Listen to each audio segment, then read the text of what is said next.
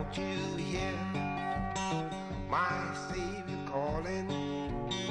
I said, who will go and work today? Yes, fields are ripe and harvest waiting. Who will bear the shields away? Hello everyone, this is Brother Chris Hewitt with you again for another Missionary Mondays episode. I hope you're enjoying this. Please take time to follow the YouTube channel, go over to Facebook, follow Who Will Go on Facebook, and then Lord willing, we've got a new podcast, the Who Will Go podcast, to highlight these Missionary Monday interviews with these dear missionaries. This has been such a blessing. We've had such good feedback, and today we have with us Brother Ian Brown. He is a church planter in Boston, Massachusetts, and I've never met Brother Ian in person. We have a mutual friends through Brother James Ruckman, who is in Sioux Falls, South Dakota, and West Africa, and then Brother Jody Hodnett, who is in Scotland. So we have mutual friends. We've never met each other in person. This is our first conversation, so this is a little different. All the other guys I've kind of known for a little while, but this is our first interaction with somebody we've never met in person. So we want to meet them better. We want to get to know them more, but we want you to get to know them more. And as always, our purpose is to highlight missionaries and missions, and thine eye hath affected thine heart. We want you to consider missions. So, Brother Ian, welcome today. I'm glad you could be on with us. Thanks, dude. Thanks for having me on. It's really cool with technology how, like, you and I obviously, we have mutual friends and we have spoken on social media, but it's just really cool. Thank God for, in a way, thank God for technology. That's if it can be used right, you can use it to honor God and to edify one another. It's pretty cool. Yes, sir. If we're going to get into our generation's hearts, we've got to get into their heads, and if we're going to get into their heads, we're going to have to get into their hands. Amen? So dude, that's good. I'm stealing that. Yes, sir. We've got to utilize that. And Brother Ian, check out his Facebook page. He has got some great videos of the need in Boston. But I want to get started. I want you to meet Brother Ian, and I want to get to know him better. The first question we're going to ask Brother Ian today is, Brother Ian, can you tell us about your background, your testimony, and your call, if you don't mind? Yeah. So I'm from like Metro Detroit. So grew up in Metro Detroit, and had I feel like I had a pretty good home life. I had mom and a dad, and we had money and we had stuff like that, and I wouldn't say super rich or anything, but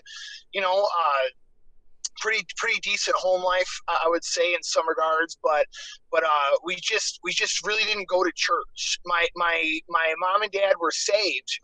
My grandparents were Christians, and my mom and dad, I think in the early part of their life, were probably lost, and they were living for themselves. And when they did start coming to the Lord, it was, their marriage was falling apart. And I think that they tried to go to church to see if it would fix their marriage, and the devil just, I don't know, just got the upper hand.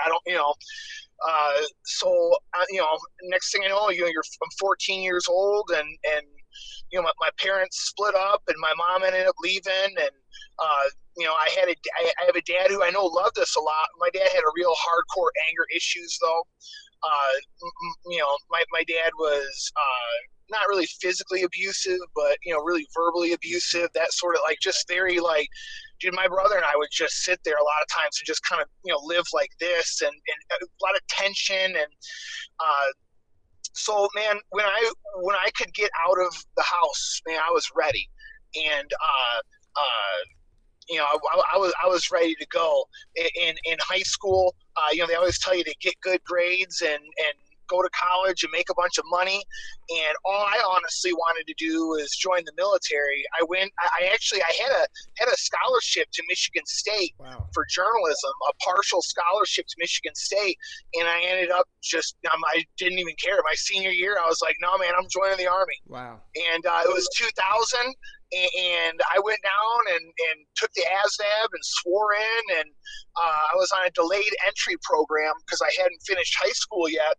But I remember my dad was so upset that because he's like, you're joining the army. I'm like, yeah, I'm gonna join the army. And I didn't even do like a. He was angry. He goes, you didn't even pick like a trade that you could do something with. Like I signed up to do airborne infantry. I'm like, I just want to jump out of planes and kick in doors. I think I was angry, dude. I know myself. I know I was full of anger. And, realistically, dude, I probably just wanted to take it out on somebody. And so my senior year of high school, I moved out. I moved out on my own and started partying a lot. And I went out. I got a bunch of tattoos. And next thing I know, dude, when it comes time to, when it came like the summer of 2001, it comes time to actually join. I go down there and they tell me, they're like, man, this much of your tattoo will show in a Class A military uniform. They're like, you can't join. Wow. And I'm like, what? Like, all this and that. And needless to say, a few months later when September 11th happened, all of a sudden they called me back. And, we want you now. I was so bitter. Yeah, I told them, I'm like, dude, no. I'm like, if it's not good enough then, I'm like, it's not good enough now. I'm like, I'm not going to go die for you, just because but I basically said all that to say this, I think early on, I found myself like 18, 19 years old. And I'm like, dude, like everything, all my plans got changed. And I ended up going to trade school and learning a skilled trade. And I thank God for that. And I think that, I tell teenagers all the time when I preach at youth conferences, I'm like, dude, forget going to college. I'm like, go to trade school. Go be an go repair HVAC systems and make $100,000 a year for 6 months of school.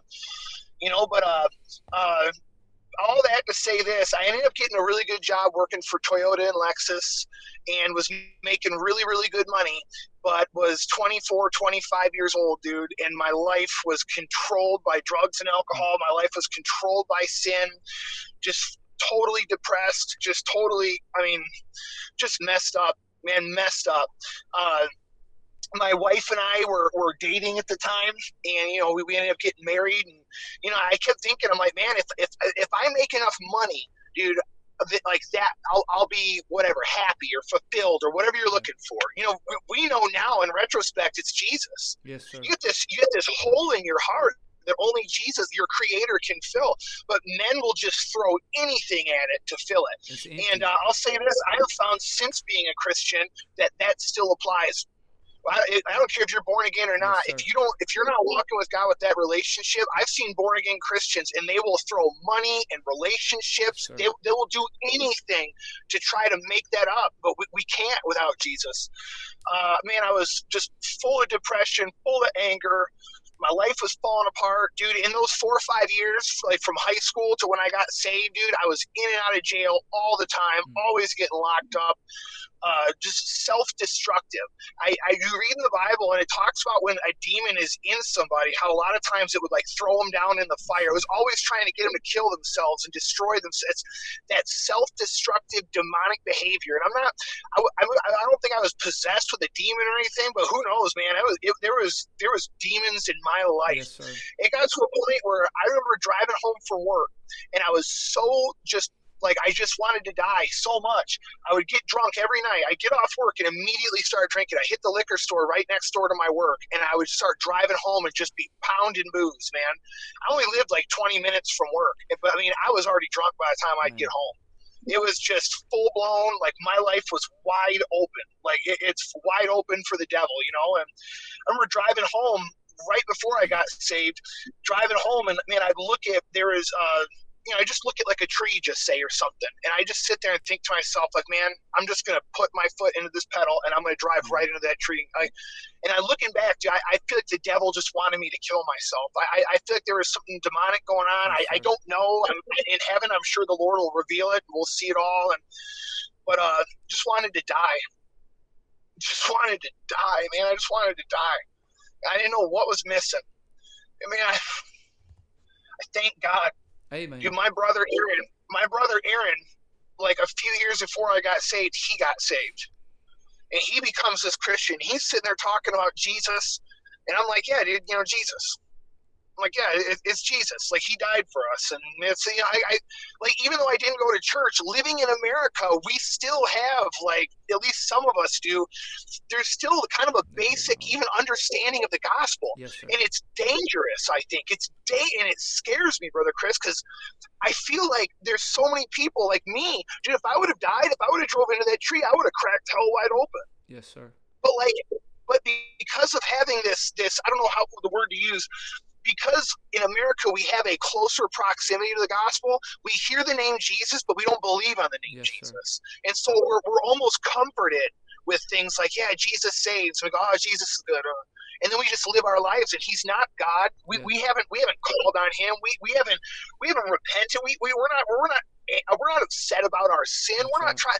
It's just this. It's a word we use. He's Jesus. He's great. Yeah, Jesus saves.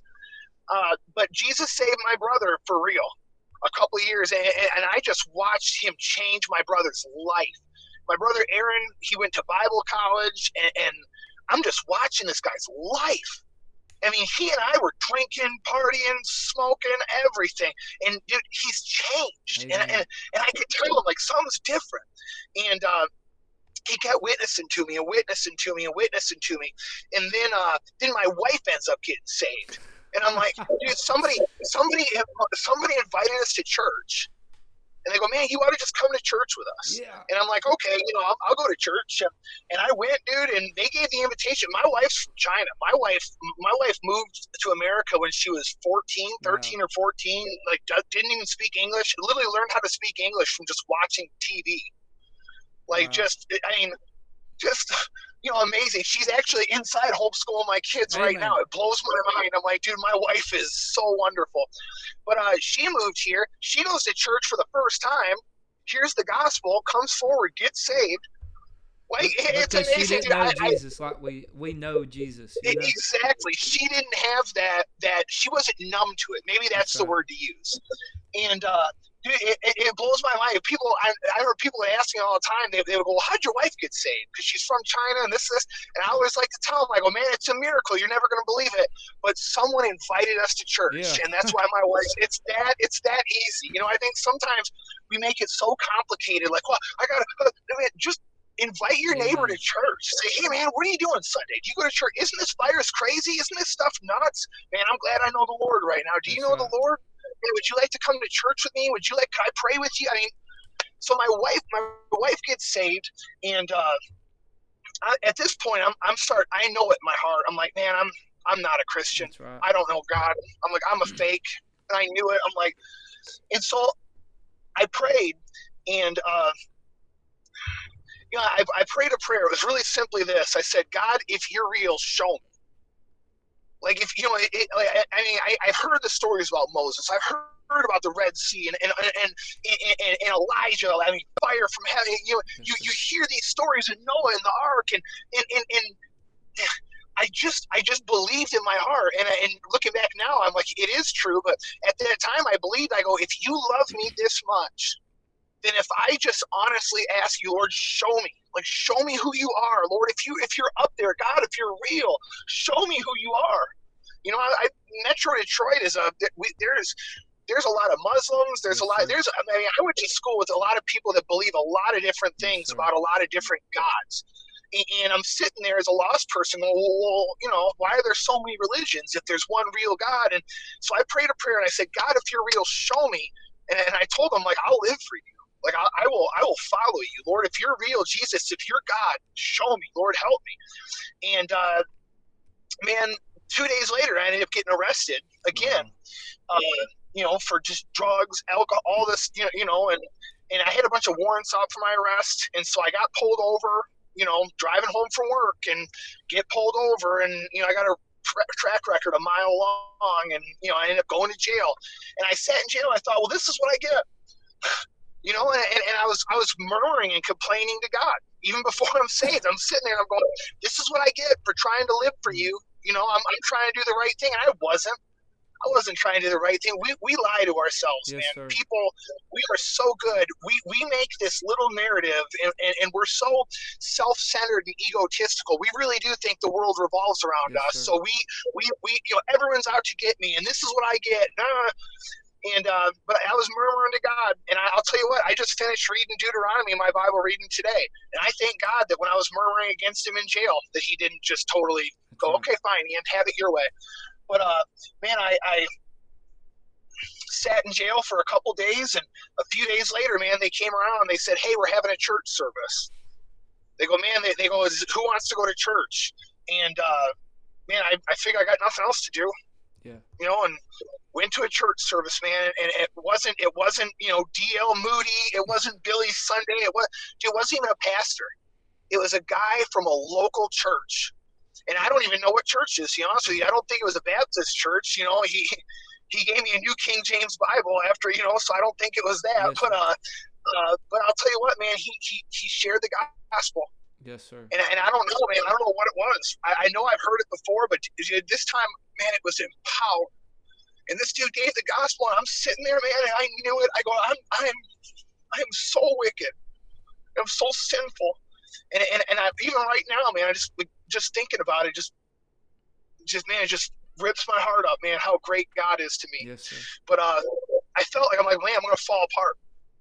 I'm gonna cry, and in jail, dude, you don't want to be soft. That's right. And so honestly, I didn't pray right there at the thing. He gave an invitation, like, hey, does anybody just want it? And I knew I was going to, but I just didn't. And I always tell that to preachers, because I think sometimes we think, why didn't they? We don't know. Yes, sir. Dude, I knew I was going to fall apart. I knew. I go, as soon as I kneel before God, I'm gonna crack. And I could feel it. I'm like, and so as the end, and I'm like, just let me go back to my cell. And I went back to my cell, and I knelt down next to my bunk with 31 other guys in a big cell block, dude. And I just fell apart before the Lord. And I don't remember everything I said, but I know I called out to God. Amen. And the Lord heard me. The Lord heard me out of a jail cell. Dude, when I read the Psalms and it's sitting there and it's talking, like I sought the Lord and he answered me. Doesn't that blow your mind? Yes, sir. That the God of heaven would hear a vile person like Amen. I was in jail. Dude, that God heard me out of a jail cell, out of the depths of hell. Man, just I cried out to God and he heard me. Dude, he saved me. Amen. It just changed everything. And so, you know, long story short, that's how I got saved. And really quick after that, I mean, I was still in jail, you know, still out locked up. I still had to do my time. You reap what you sow in life. Right. Sometimes, you know, sometimes God steps in and you don't have to deal with the wages of sin. But you know what? A lot of times, I'll tell you, I do a lot of dumb stuff, and God goes, Ian, you're forgiven, but you're still going to have to deal with this because you reap what you sow. So I was reaping some jail time, man, and for the sin that I sowed. But while I was in jail, man, I started reading the Bible, and I started growing. God started to work in my life. I remember calling my brother, calling my wife, telling them, I'm like, I couldn't explain it, but man, I had to tell people about it. I had to tell everybody about it. My buddies, I didn't know how to explain the gospel to them. My brother Aaron gave me some like gospel tracts, you know, and I'm sitting in jail with a gospel tract, and I got a handful of them, but I just started writing letters to my friends. You got all day, so I'm like, dude, I'm gonna copy down what this says. I'm gonna write down these Bible verses, and I'm gonna mail letters to my friends. Dude, glory to God, I've been able to see a bunch of my friends that I used to sell drugs with and to get saved. Like this, you know, just a changed life, man. Dude, a changed life. The power of the cross to just change a man's life. You know, and I'm not trying to take up too much of your time with this, you know. But man, we're looking at the country is ripping each other apart, man, and we're and people are looking for answers, and there's something about a changed life. The miracle of a change. You can't, dude, I have preached and I've told people Jesus and I've done this and I've had people mock me and tell me I'm an idiot. And I just tell them, like, dude, you can say whatever you want that you think Jesus isn't real or this. I'm like, but look at my life. Yes, sir. You can't tell me, dude, Jesus, we're, you know, man, he's a life changer. He's a life changing God, and when you let God change your life, people see it. That's right. And they know look, Jesus walked on water, and sometimes I wish, man, like, Lord, like if you would do something like that, man, people would believe. But I'll tell you what, if we let God change our life, we'd be a living miracle that people could see and believe on the Lord. And so, man, I felt really quick. I'm like, dude, telling everybody about Jesus is the only thing that matters in life. That's right. I was telling I was locked up in jail, and I'm telling my brother Aaron, I'm like, I don't even want to go back to my job. Like, I don't even care about all I want to do is tell everyone about Jesus. That's it. And he told me, he goes, I think God wants you to be a preacher. Like, I don't know what it means to be called to preach. I never went to a youth camp. Like, I was in jail, and God was calling me to preach, but I didn't know what it was. Yes, you know, like, I didn't have anybody to, like, explain it to me. It reminds me of Samuel, you know, when he hears the Lord, and he goes into Eli or whatever, and he doesn't understand what's happening. But man, God was calling me to preach. I told my wife, dude, and she was with me. My wife's always been by my side. Amen. I thank God for my wife.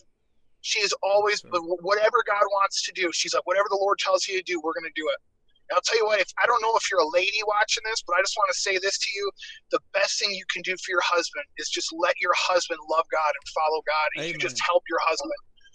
Dude, my wife, so much of what I think God has been able to do through our life and through our ministry is because my wife just lets me love God. Yes, and there's times when I'll just say something crazy, like, Dan, like, I think we need to just do this, or we need to do that, or we need to. My wife never complains. She doesn't complain about not having stuff that other Christian ladies have. She just, my wife loves God with all of her heart, and it's the best gift she could give me. So, man, went to college and you know, I got on staff at a church that I went to college at, Grace Baptist Church in Gaylord, Michigan. My pastor was John Jenkins, and I went to his college, and he ended up hiring me onto staff, and I was the bus director and led soul winning there at the church. But I got really burdened, man. I really started to get burdened because I'd look at our church and I'd go, man, there's like 7 dudes on staff here. I'm like, we're in a town of 5,000 people, and there's 7 preachers, and I just couldn't. I mean, I don't know. I'm like, dude, I want to go where there's not a preacher. That's right. Like, there's 7 of us in a town of 5,000. That's great, and I do believe in teams, man. I believe that I think 2 by 2 is a way better method than just you and your spouse. You know, Peter was married. In the book of Acts, it wasn't, Peter and his wife, I'm Peter and this is my wife and we're going to Jerusalem. Help us. It was Peter and John, man. It was just Paul and Barnabas. And, I think it's a good way to go. And so I wanted to go preach the gospel, man. And I knew God was calling me. And I ended up going out to North Dakota, of all places. I think your brother is actually pastoring a church plant right near where I went. I went to a church in Beulah, North Dakota. Yes, sir. And that had been there for a long time, and they had a good history of stuff from back in the day. And I went there and was there for a couple of years and was able to help them a lot, and they helped me a lot. But I'll be honest with you, even then, we went there and we knocked on every door. We went, and we preached the gospel and went, and I'll be honest, God just, my heart started getting burdened again. I went on this trip to China with my wife, and while I'm there, this is while I'm pastoring North Dakota, man, I'm there, and I'm just beside myself. Yes, like, I don't know any other way to put it. Like, I'm just walking around, and I go, none of these people know Jesus. None of them. Like, none of these people know Jesus Christ. And Chris, dude, China, I saw your post this morning about 7.7 billion people in the world. China has 1.7. Is that right? 1.7. Yeah. China, 1 out of 7 people in the world lives in China. Yes, sir. Like, that's an easy way to look at it. And, dude, I'm there, and no one knows the Lord. And I mean, I'm talking to people, and it's, they're meeting these underground churches. Yes, sir. They're hiding out. Dude, I'm sitting there, and it just rocked me. And I came back to the States, and I couldn't get over it. Yes, sir. And it got so bad. I'm pastoring, but man, my heart is like, and for months, and I ended up fasting a lot, and I'm telling God, I'm like, God, I'm given to missions, and I'm doing stuff for missionaries. I'm burdened, and I know there's a difference between a burden and a calling, but I'm like, Lord, my heart is broken. And it's been months. Yes, sir. And so I just started fasting. I'm like, God, you got to show me what's going on. Like, what do you want me to do? What do you want? And long story short, man, God ended up just laying on my heart that he wanted us to come to Boston and just start a church. Amen. I really thought, I'm like, we're going to go to China and we can do this And I'm like, look, my in-laws live in China, and my wife has a dual citizenship, and so I'm like, if you were to go to China, Brother Chris, you would have like 6 weeks to get money and figure something out before they would just send you back. Like they're not exactly. It's crazy. In America, we're like, come in and we're going to pay for everything for you. But every other country in the world's like, look, if you can't bring something to the table, hit the road. And so I go, man, I'm like, any other American preacher would have to, but I have family. I have they would let me come in. They'll give me a 2-year visa right now. I could get a 24-month visa to China right now if I wanted to. So I thought that's surely what God wants, but God just made it clear. He's like, that's not it. And next thing I know, I'm just sitting there praying about starting a church somewhere, and I heard someone say, they go, the hardest place to start a church would be Boston. And so I don't know. I just started praying. I'm like, Lord, then that's where I want to go. I want to see you do something, God, big. I want to see the Lord do a miracle, man. And I'm not in a vain way. Not where the Pharisees they said, show us a magic trick. Yes. Not like that. Like I want to see God's name be glorified and exalted. I just want to be lifted up. And came to Boston and got the church going here, and it's just amazing. It's just been a miracle, yes, man. Sir. God, dude, living for God 100 miles an hour is the only way to live this life. Yes, sir. 90% for Jesus is just not enough. That's not. Dude, it's just, I don't want to be an Ananias and Sapphira. I'm not trying to give 90% and hold back anything, man. I want to go wide open. Yes, and when I was lost, dude, I was wide open. Yes, sir. I was wide open for sin. I was wide open for wretchedness. Dude, right before I got saved, man, I was actually planning on murdering somebody. And I try not to tell people that too often, because I think it's, when you're witnessing to somebody, it's not always a good thing to say, hey, I was going to kill somebody. You know what I mean? But I was. Dude, I had somebody and they did something to me, and I go, no problem. And I go, I'm going to sit for about 3 months. And I'm like, 6 months from now, I'm going to come back and kill you. And 3 months later, I had still totally intended on doing that. And glory to God, he saved me. Amen. Glory to God that he saved me. Dude, man, gotta read those verses about if you have hate in your heart towards your brother, you're a murderer. I'm a murderer. I'm an adulterer. I have a wicked heart. And I'm totally undone, man. And Jesus Christ has made all the difference in my life. He's changed everything. Amen. So that's a wonderful story, Brother Ian, and I want to say a few things. Number one, if you're watching this, no matter if you're a young man, young lady, no matter what background you come from, God can use you. I'm a third-generation preacher. I grew up in a Baptist preacher's home, and I'm thankful God saved me, called me to preach, and was patient with me because for 8 years I squandered my Christian life. But I had a different background than Brother Ian. My wife, you mentioned somebody inviting your wife to church. My wife started going to church because a Baptist church put a tract on a door. And people tell me all the time that tracts don't work. That's hogwash because my wife is a result of it. So I want you to know, no matter what background you've got, God can use you. And it was funny you said you were from Detroit, because I'm sure everybody was thinking you were from South Alabama with that accent, Brother Ian. Yeah, dude.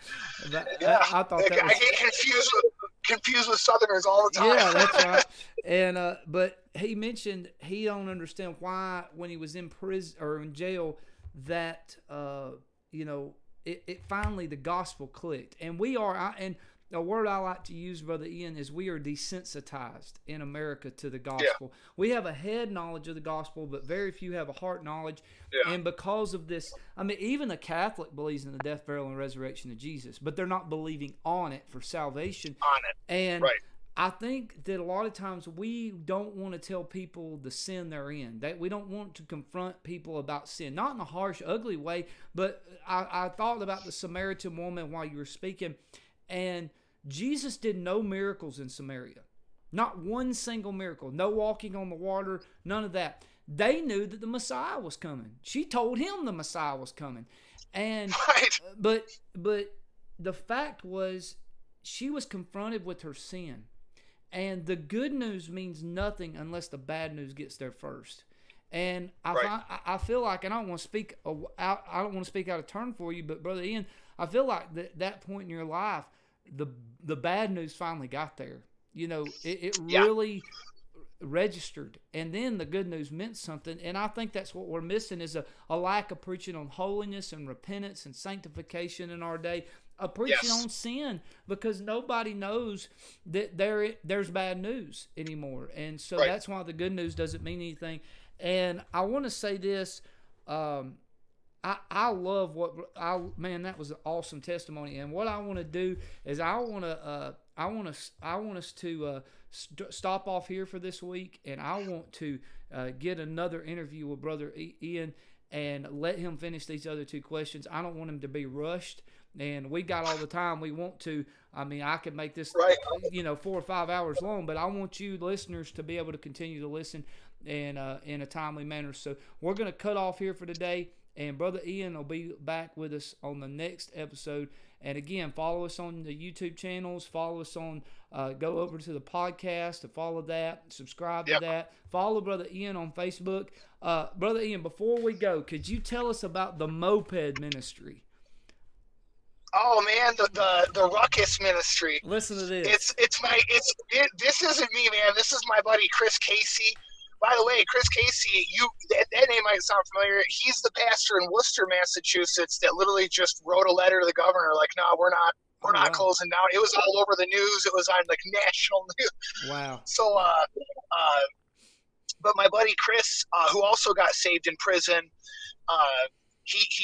he has a Honda Ruckus. It's a little moped, and man, in Worcester, where he's at, man, it is a rough area. He and my brother Aaron, who I mentioned earlier, my brother Aaron pastors an hour south of Boston in a city called New Bedford. That is rough. I mean, Aaron and Chris both pastor. I'm in Boston, and honestly, they're in more rough areas than I am in. And so what we find is, there's a ton of people out, and people are not right now, but typically there's people everywhere. There's people on the streets. There's in Worcester in particular, there's a lot of drug dealers and prostitutes, and that's what happens, dude. At night when the sun goes down, these drug dealers, they keep these women, they keep them addicted to drugs, and they put them out there on the street. And it's a shame. So what we did was we bought 3 Honda Ruckuses. Actually, Christians bought them. Once we literally just started talking about it, and then people started sending money to buy them. And what we do is we just go right around and look for people to talk to and lead to the Lord and tell them about Jesus Christ. And we've been able to see prostitutes get saved, and man, just God do that. And it's really Chris's ministry more than mine. I get to take a part in it. I'm thankful for it. But last year we were able to go down to Provincetown, which is it's where the Pilgrims first landed, I think, technically, before they came and settled in Plymouth. But Provincetown, I don't know how to describe it other than this, it's on the very tip of Cape Cod. So Cape Cod, the Cape looks like a big hook, and it's right there on the very tip of that hook. And they landed there first. It's a real shame because Provincetown is absolutely Sodom and Gomorrah. It is a den of homosexuality and sin. All of that stuff. I mean, it's just you don't take your kids there, man. Yes, after dark, I mean, I'm not even going to talk anymore about it, but when the sun goes down in Provincetown, it is vile. My goodness. Exceedingly vile. And so what we did last year is we took those 3 Ruckuses down to Provincetown, and we rented a beach house for all of our families, like a few miles outside of town. So our families, they're thinking it's summer vacation. They're having the best day ever. But when the sun went down, we just rode those mopeds into downtown Provincetown, man. It's real. It's an old city, dude. It's in this part of the country, a lot of it's so old, and the roads and stuff are still, for historical purposes, are very narrow. And those little mopeds will get all up and down the sidewalks, and they're awesome. So we take them to Provincetown. We go down there. We just start preaching the gospel to people. Amen. And it's been awesome. That's a whole other thing. I could talk for an hour just about that, but it's cool. It's an awesome ministry. You got to pray for it. If somebody stole all 3 of the mopeds, my goodness. and this was a few months back, somebody stole them. And the police have told us, they go, yeah, we'll get back with you. And one was recovered, and it was like spray painted and beat up, but not all of them have been recovered yet. But I do know that Chris, I was talking to Chris about it not too long ago. I'm actually going to be with him next week. Chris, we're still planning something. Right now, I think we're just trying to figure out what's going on, like everybody else with this coronavirus thing. But the Ruckus Ministry is pretty awesome, dude. It's Chris Casey started it, and we ride Honda Ruckus mopeds because they're super dependable and you can get parts for them everywhere. So he just calls it making a ruckus for Christ, So that's a cool name. When you're right, I'll tell you what. You're riding around Provincetown, man, witnessing and giving the gospel to, just sinners just like us, But when you're giving the gospel to people, man, and they're not always super excited about it. I'll tell you what, drug dealers aren't super excited when you're out there talking to their women, their and clients. You're not. Exactly. And dude, it's hard. It's hard not to get bitter at them because you'll be talking to these chicks and you'll look down the block and you see a dude just staring at you. That's your pimp down there, and he's watching me. And I know that we know that we see each other, but I'm gonna sit here and preach to this girl, and they don't like that, dude. They don't like it, dude. I was in Philadelphia witnessing to somebody, and they were telling the pastor of that church there was telling us, he goes, these drug dealers get ticked when they see you out here witnessing to these people because they don't want them to get clean. They don't want them to get off the streets. It's crazy, man.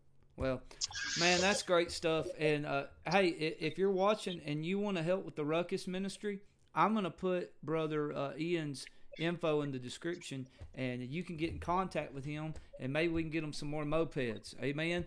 And yeah. Or if you have a Honda Ruckus, if you have a Honda Ruckus. Right, dude, just drive your Ruckus up here, and then we'll go soul winning together for a week, and it'll be awesome. That's right, that's right. And we'll get back with brother Ian, and I'm so thankful he's on. And I've never gotten to do this, but it'll be fun to come back and find out and get to ask him these next two questions. So, if God bless you, share this around. I hope you have a good day. Don't you hear my Savior calling? I said, who will go and work today? Yes, fields are ripe and harvest waiting. Who will bear